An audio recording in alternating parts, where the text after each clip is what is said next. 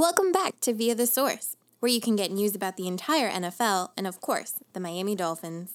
Fins up, here's Steven, your host. What's up, guys? Today's date is March 24th. I'm Steven Masso. As always, you're listening to Via the Source. Now, in today's episode, we're going to be discussing the breaking news, blockbuster trade, extremely monumental, something that appeared to have came out of nowhere. The Dolphins have made a massive trade, trading for wide receiver Tyreek Hill, formerly of the Kansas City Chiefs, in exchange for a first-round pick, a second-round pick, and a fourth-round pick in 2022, and they also give up a fourth-round pick and a sixth in 2023, all to bring in a guy who's a three-time first-team All-Pro, a guy who's been to 6 Pro Bowls so far in his career. The guy, I don't have to tell you about what he is capable of doing on the field. His speed is ridiculous. The guy is an absolute cheat code, and whether you want to say that he is the best receiver in all of football, that could be debated, but at the end of the day, the guy is always in the conversation. He's in that top 3 territory,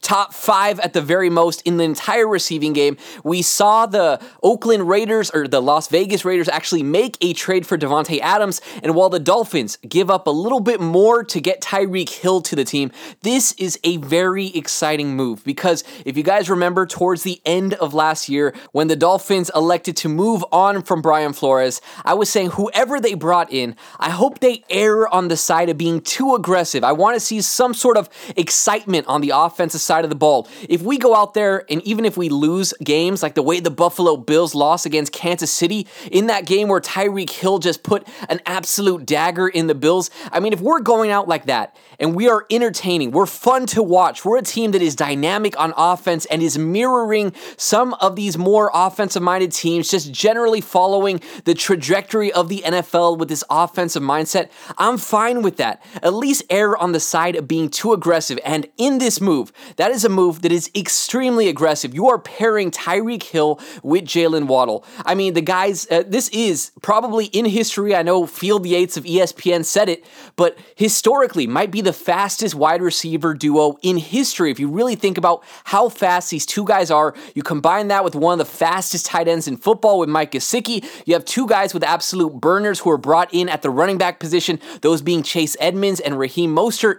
I mean, this is a very stacked offense all of a sudden. A ton of weapons for Tua Tagovailoa, who at this point in his career has left a little bit to be desired. He's going to have a lot to work with. So as we talk a little bit about Tyreek Hill specifically in this, I mean, I know the first gut reaction people are going to have is, okay, he was with Patrick Mahomes. We know what Mahomes is capable. We can't lie to ourselves and say that Tyreek Hill made Patrick Mahomes. It could very well be the opposite way where Patrick Mahomes was helping him a ton, but we have to look at this objectively. And while Mahomes is undisputably one of the top 3 quarterbacks at the very most in all of football, maybe it was a little bit of a down year for him, the guy is incredible. But at the same time, we have to give Tyreek Hill his respect. We can point to all those deep balls where Mahomes was able to find him down the field, but in that same way, look at all those plays where Tyreek Hill was able to turn a little basic slant into a massive play. Again, like if we reflect back against the Buffalo Bills in that playoff game, that shouldn't be a touchdown. If any other receiver in football catches it, if you watch how fast the guy is moving in comparison to everybody else who is on that field, it isn't even remotely close. No other receiver does what Tyreek Hill did in that instance aside from him. And historically, I hate to again use these hyperbolic kind of phrases and make these massive comparisons, but how many players in NFL history are as dynamic or bring that home run threat on every single play the same way that he does outside of a guy like Randy Moss? That is how dynamic Tyreek Hill really is at this point in his career. So again, he is able to turn those little routine plays into big ones, and in that same way, we have Mike McDaniel coming to the Dolphins, bringing that offensive mindset over here. We saw Deebo Samuel used in a lot of creative ways, a lot of times behind the line of scrimmage on those reverses. We have seen that same thing happen with Kansas City.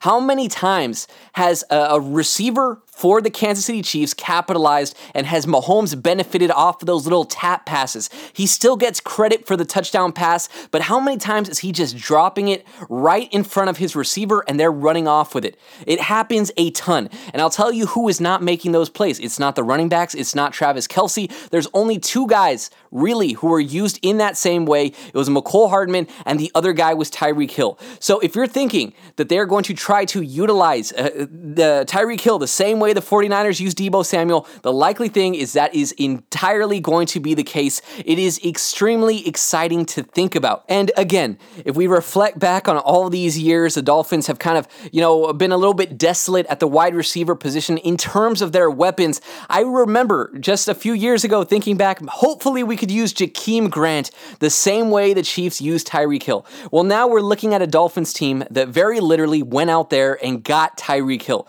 That is exciting to think about. Now, I will say, if we look at the Dolphins and what they had to give up to get him, frankly, I'm fine with it. Again, I'd rather err on the side of being too aggressive, not having to wonder, well, what if we have gotten Tua the weapons?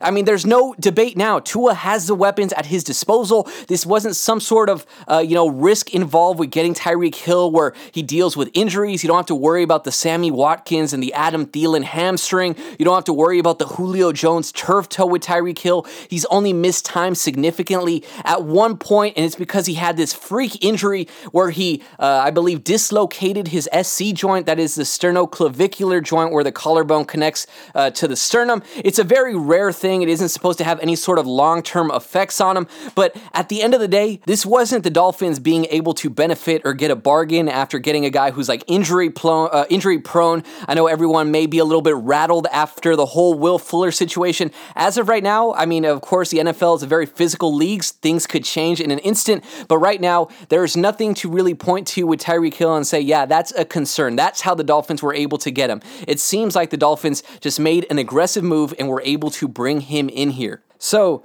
I mean, again, like I said, everybody knows what Tyreek Hill brings to the table in terms of his speed. There are very few instances throughout his career where he's been completely neutralized, and when a defense is able to do that, it isn't something that you do with ease. You generally have to shift a lot of the focus defensively to make sure that a guy like Tyreek Hill doesn't get behind you. And when you consider how that is going to open up an offense in terms of either the running game or in terms of having, a weak cornerback against a guy like Jalen Waddle or now Cedric Wilson, who is very underrated. I mean, you have a lot of ways to get the ball underneath to guys because they're going to be so concerned with not giving up that big play to Tyreek Hill. Hopefully, Tua is able to capitalize on it. You see the little videos of him during the offseason. I'm not going to get too hype about those because those seem to come back and bite us every single year, but it seems like generally he is working on his deep ball. If that hip continues to improve, he continues to get some more arm strength, put some work in,